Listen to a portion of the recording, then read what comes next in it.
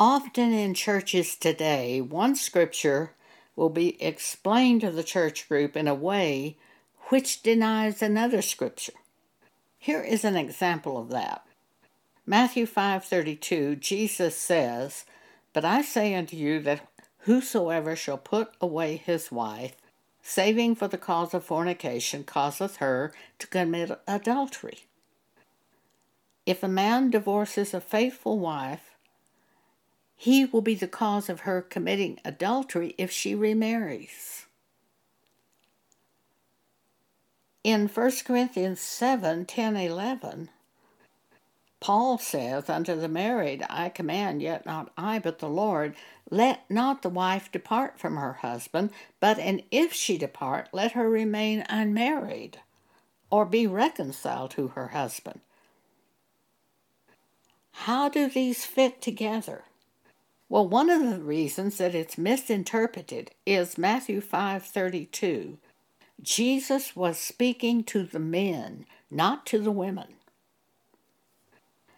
In the society we live in today, at least in the United States, men and women are said to be equal. The rules are the same for men and women. In the Bible, the rules are not the same for the men and the women. Often the rules differ.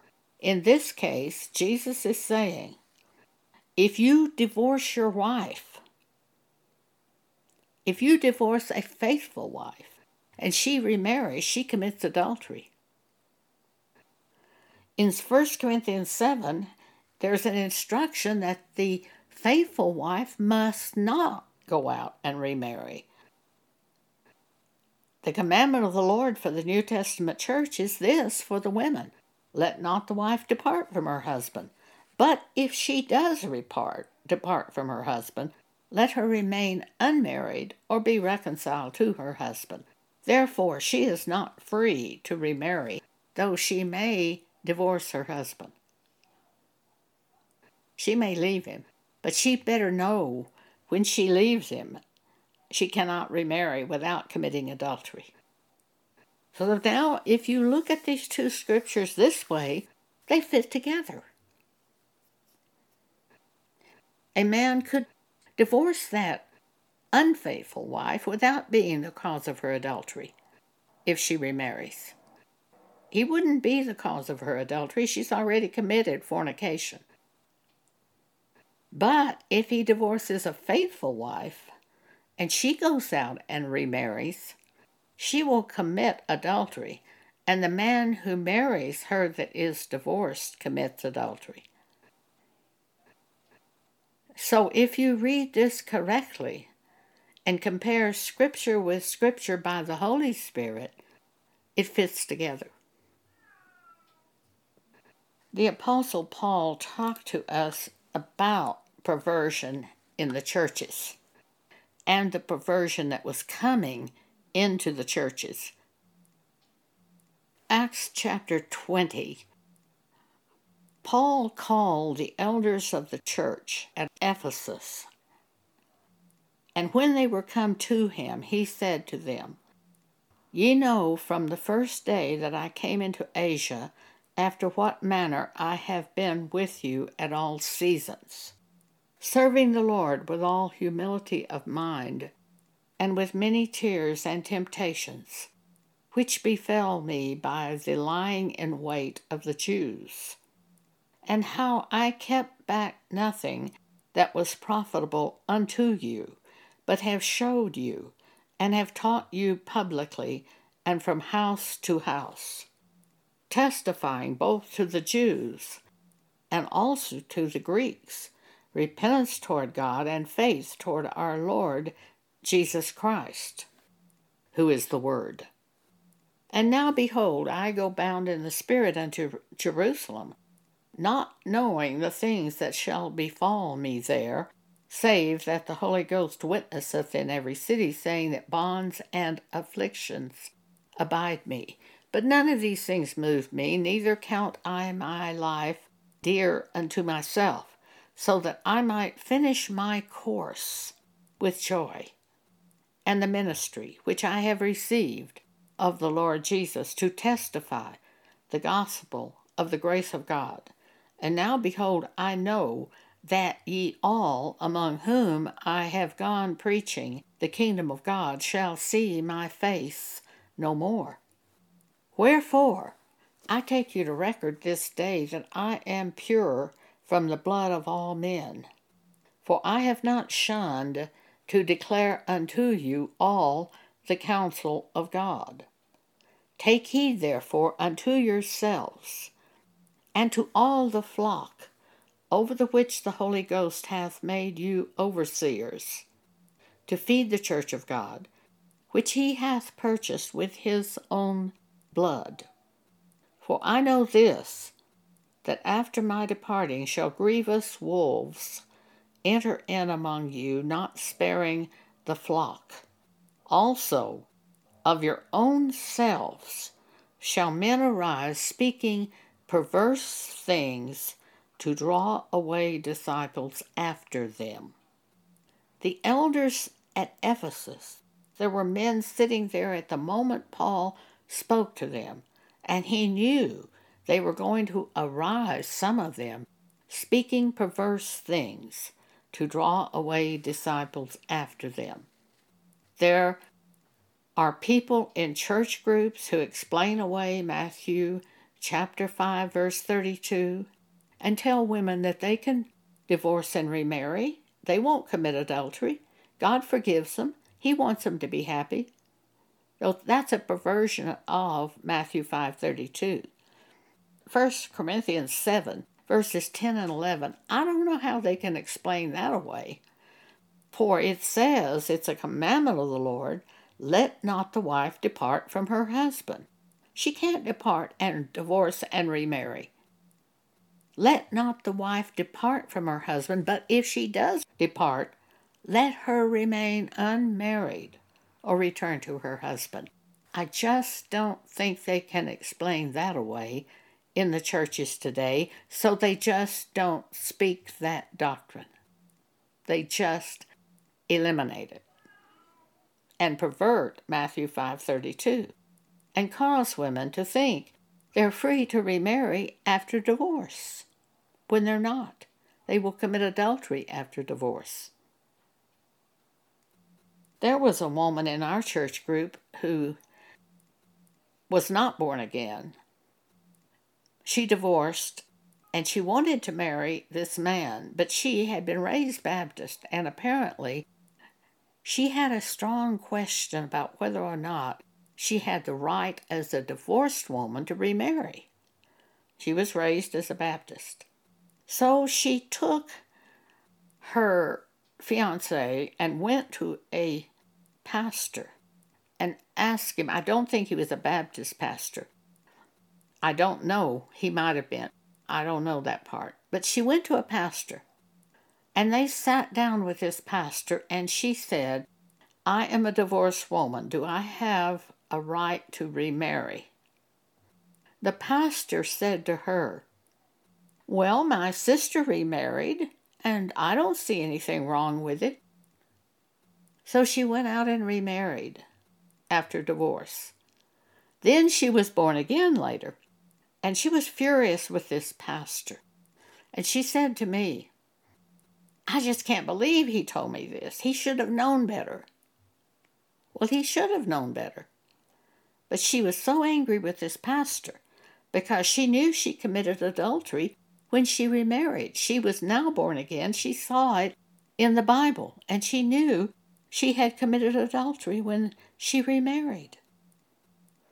Well, the Holy Spirit said something to me while I was talking with this woman.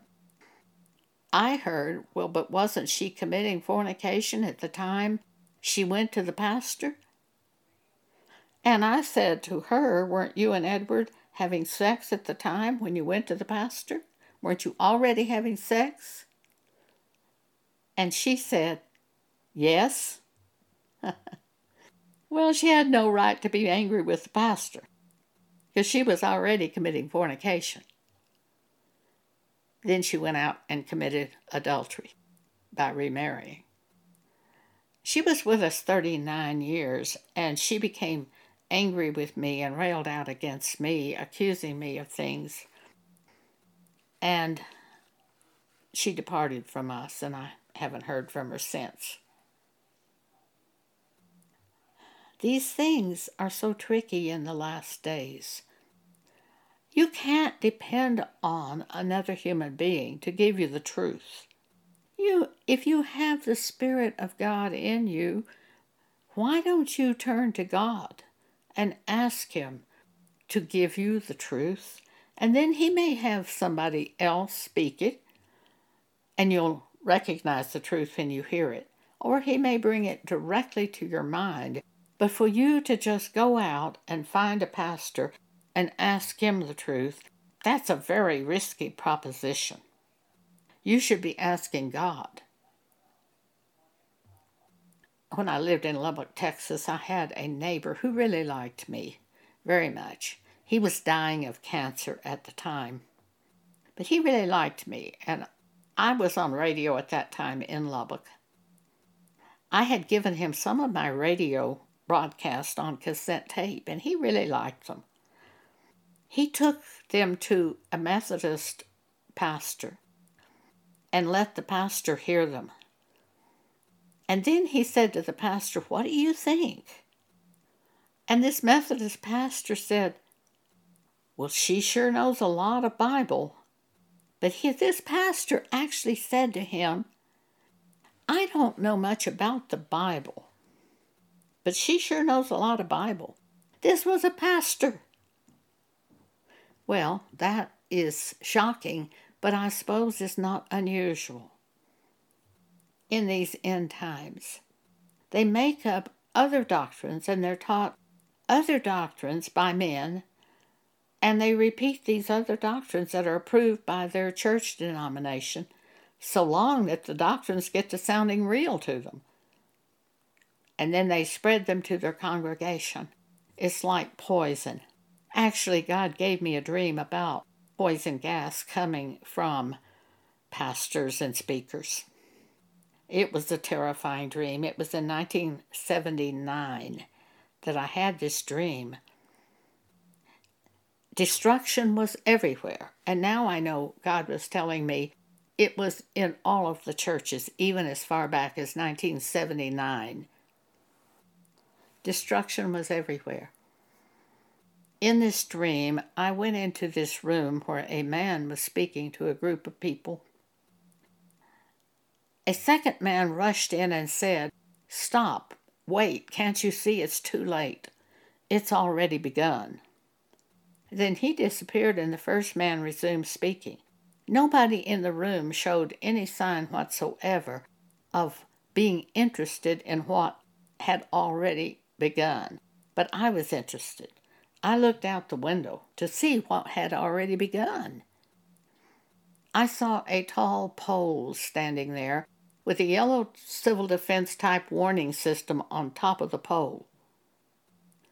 Out of the warning system, I could see a gas, white gas, floating out of the warning system. But it was poisonous, and it was coming directly toward those of us seated in that room, and it was going to kill us. It was so shocking to me because the very thing set up to protect us was going to be used to kill us. The speaker was going to be used to distribute the poisonous gas. I didn't know what it meant at the time I had the dream. I looked to the man in the dream. I looked to the man seated next to me. He was sitting there smiling, big smile on his face as he looked directly at the man speaking to the group. Then I saw it. He was already a corpse. He was dead. I looked at the other people in the room, and they were all dead, though they looked alive. And as I sat among them, I began to fall asleep, die. I knew the gas was killing me. What God was showing me was what was happening in the churches. The people speaking at the churches were killing the congregation with a type of doctrine that was false. For the past 20 or 30 years, I have seen this repeated over and over at churches. I went to a non-denominational church one Wednesday night. There were about 200 people sitting there. The pastor was speaking from the Gospel John 8, where the woman was taken in adultery. She was taken in adultery and brought to be judged. And the pastor said this, quote, when she was brought in before Jesus, she was naked from the waist up, end quote. I was shocked. I turned and looked at the people in the congregation. These men had great big smiles on their face, lustful smiles, thinking and imagining of this half-naked woman and what she looked like. I was horrified. I knew this was not in John 8. The woman taken in adultery, it doesn't say she was naked from the waist up. The pastor added that for sensation, to excite the congregation. There was a man in the congregation who's one of the elders, and I knew him from a construction job that we had done. So I called him the next day and talked to him. I called the pastor first and talked to the pastor. And I said to the pastor, where in the Bible does it say this woman was brought in half naked? This woman taken in adultery. Where does it say that? I can't find it. He said, oh, I can't remember. And then I said, well, it's very important to me to know this. So please, would you look this up and tell your secretary where it is and have her call me? He got silent, and then he was very angry. And he said to me, all right, it's not in the Bible. Where do you go to church? I told this story to that elder that I had seen in the church service. By the way, I didn't see anybody else in a congregation of about 200 people who picked up a Bible to check what the pastor was saying. I did.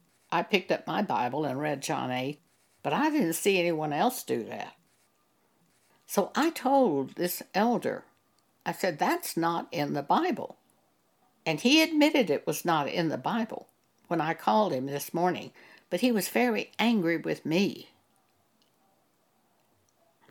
A few weeks later, I was visiting another church. I was looking for a church that I could attend.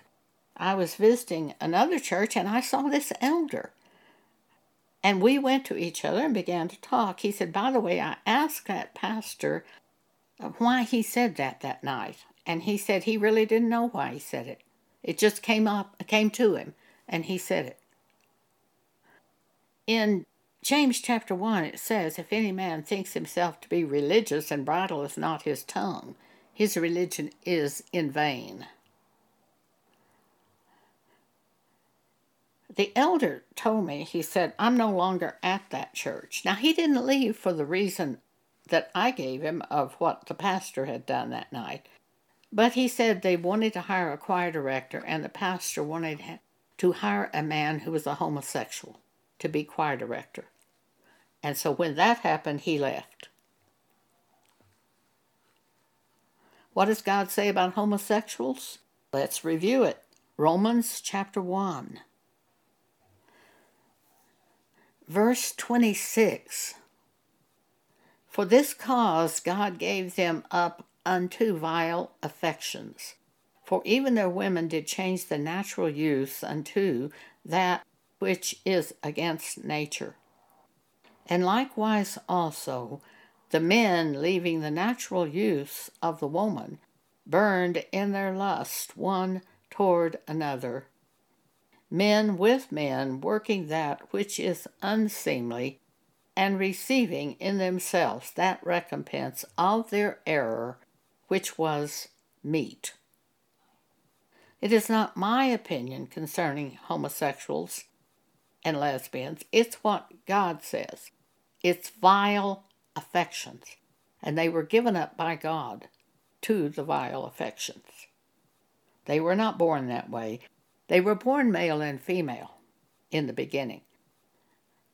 But something happened along the way where they were turned over by God to these vile affections to do what they wanted to do. This is what the Bible says about it. We simply agree with the Bible. We speak Bible doctrine to the congregations. There was a time I was watching a secular newscast on television, and they turned to something the Pope said. They had an interview with the Pope, and I couldn't get the channel muted in time. They asked him what he thought about homosexuals, and he said, and I quote, "I see nothing wrong with being a homosexual." And I screamed out at the TV, "What about the Bible?" I have gone from church to church to church and heard speakers teaching things that are not in the Bible, incorrect things, adding sensational things to the Bible, adding their own ideas to the Bible. I've gone to them almost each time that I've heard this and have questioned them. And every time, without exception, these men have become angry with me and have struck out against me. I've seen no repentance of any kind coming from them when I have taken correction to them. They just became angry. This has happened over and over and over in the years when I was trying to find a church to attend. Finally, I just stopped trying. And after I stopped trying to find a church to attend, I heard from God that the problem was the restraint had been removed from the churches because they had fallen away from Scripture. And that let Antichrist in to take over. Antichrist does not repent. We see that in Revelation. In the book of Revelation, the various chapters of the plagues. When the plagues came, men did not repent. What they did is blaspheme God and curse God for the plagues. And that's what Antichrist does in the churches. The only thing we can do is come out of those churches when they teach another doctrine, when they teach something other than the New Testament Bible. The only thing we can do is come out. They won't repent. We won't be able to change it. It is too late. It has already begun. But we can take consolation in the information in 2 Thessalonians 2 that it had to happen before Jesus could return. It is happening right now. Therefore, the stage is set. So Jesus could return any time to take the church out, the real church. He's not going to take those people out that are perverting doctrine of the Bible. But the real church, he could return any time if the stage is set. Two things had to happen before Jesus returned. The churches had to fall away from Scripture and set up another doctrine. In the NASB, that is called the apostasy in 2 Thessalonians chapter 2. That had to happen. The second thing that had to happen, the gospel would have to be preached all over the world before Jesus returns. Both of those things have already happened. He may not return immediately, or he could return as soon as the day ends. We don't know. Nobody knows. No man knows. But we know when sin increases, it is like the leaf on the tree showing us soon the season changes. Jesus comes soon. When the wickedness increases. When the wickedness is full, to the full in the sight of God, he will send Jesus to take out the church. And those of us who are believers, real believers in the Word of God, in the Holy Bible and trying to live by the Holy Bible will be removed from this earth. The earth will then be destroyed by fire. 2 Peter 3 tells us exactly how the earth will be destroyed. This is Joan Boney speaking, and thank you for allowing me to share with you today.